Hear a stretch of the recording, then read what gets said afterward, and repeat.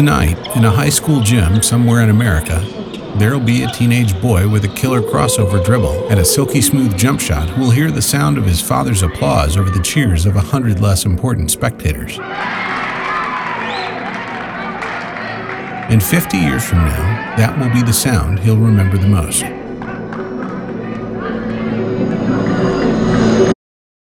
Jacob Zalian would give just about anything for a memory like that.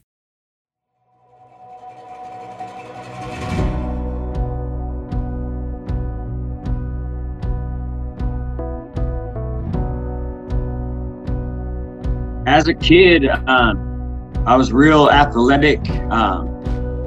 I played in every single sport there was, but I used to always pray before my games that my dad wouldn't show up, because he'd show up and he'd make a fool out of himself, and I would be embarrassed, and he'd be drunk and falling off bleachers, and because he was popping pills and drinking alcohol, and so it was just craziness.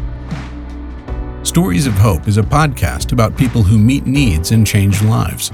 In this episode, Jacob Zalian told himself that he would not grow up to be like his father. I hated alcohol, I hated cigarettes, I hated drugs, because all I knew from when I was born was just chaos. And yet, everyone suspected from an early age that, like it or not, Jacob was most likely destined for dysfunction. That's just the way it was in Sanger, California, when you grew up literally on the wrong side of the tracks.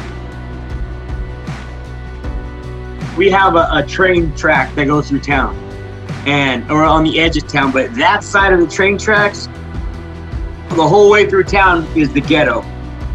A lot of drug use, a lot of gangs, and those are the side of the tracks that I grew up on. This is not just a story about a bad kid who made good. Those kinds of stories are everywhere. What makes Jacob's story one of a kind is this. Common sense intuition, whatever you want to call it, would tell most of us to run away. It would seem that is the surest way to survive a childhood no one would wish on their worst enemy. But run away is apparently not in Jacob Zalian's vocabulary. From Send Relief, this is Stories of Hope, episode 56. The Other Side of the Tracks.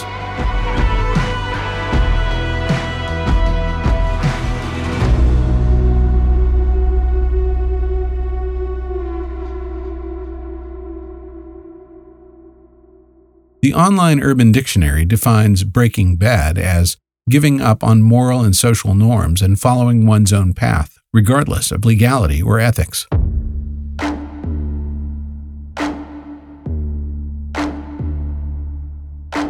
The Urban Dictionary does not have a picture of Jacob Zalian next to that definition, but there might as well be.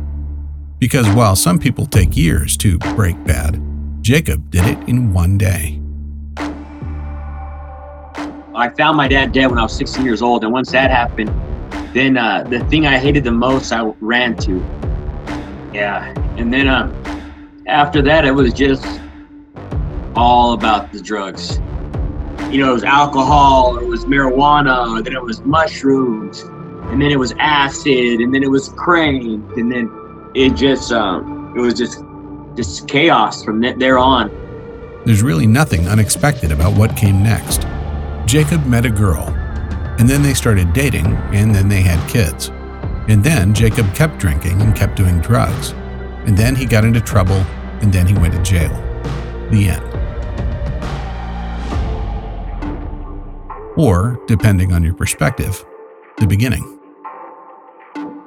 I had 3 kids, and my baby's mom, I was riding her when I was in jail, and she was dating somebody else, and she would come see me, and then one time she brought our kids, and she told me, she goes, "You're doing to your kids what your dad did to you."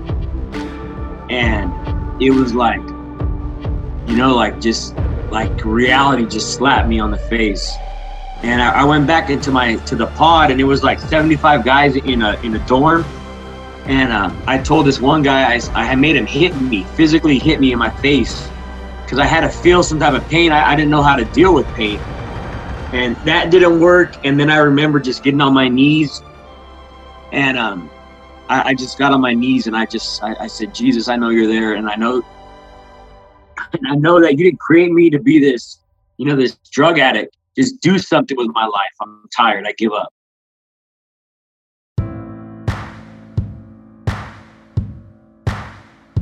Jacob didn't know what to do next, but reading the Bible sounded like as good an idea as any.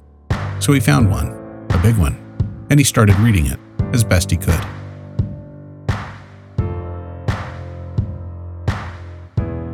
Giving a Bible to a new believer, you're like, where do I start? It's so big. So I found Ephesians and just started reading it over and over and over. And it was a short book, and I'm dyslexic. I can't read too good. And it was just like this.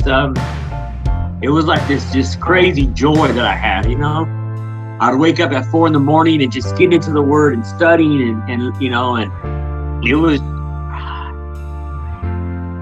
like this peace, and this freedom I had to worship God, and that same fire that was burning in me then is still now.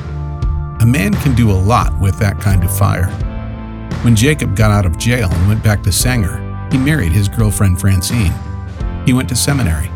And then, when he started meeting old friends who were addicted to drugs and living on the street, he decided to do something that, for an ex-con with very little ministry experience and no money, seemed to be very ambitious. He started a church called Set Free Stanger, and he started a ministry center for men who wanted to turn their lives around.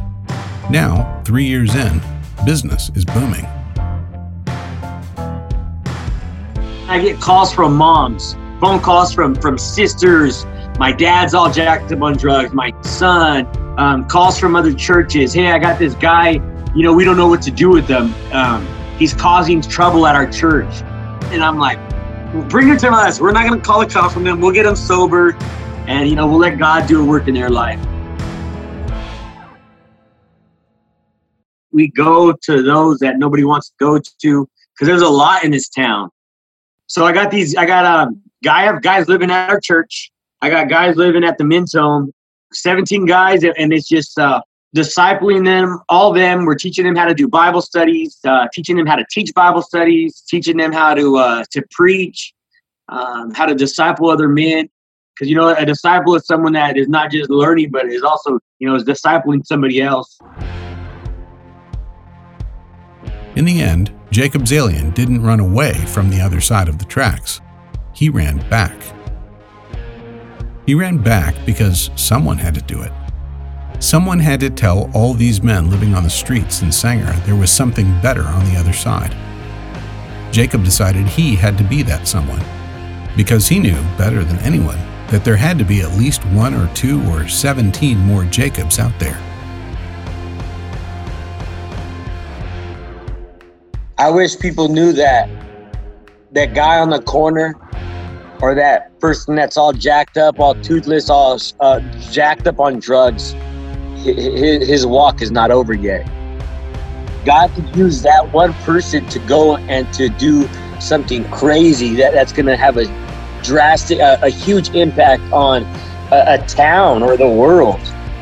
Like, people gave up on me. People told my girlfriend, my wife now, but they told her in the past, he's messed up. Like, just, he's no good. Like, you should stay away from him. And it just shows that, like, when everybody, God got the final say, and God does an amazing thing with some people that are all jacked up. So it's like, they're not just worthless, they just need to be invested in. This has been Stories of Hope from Send Relief. Today's episode, The Other Side of the Tracks. Your missions giving helps fuel the work of Send Relief in Sanger, California, and all over North America. To see how, go to AnnieArmstrong.com and watch the story on Jacob. If you haven't already done so, subscribe to Stories of Hope. You'll automatically get a new episode every 2 weeks. Go to Apple or Spotify podcasts and search for Stories of Hope. And finally, if you liked what you heard here, please rate us and leave a review on Apple Podcasts. That'll help other people find us and enjoy these stories too. And join us in 2 weeks for another episode of Stories of Hope.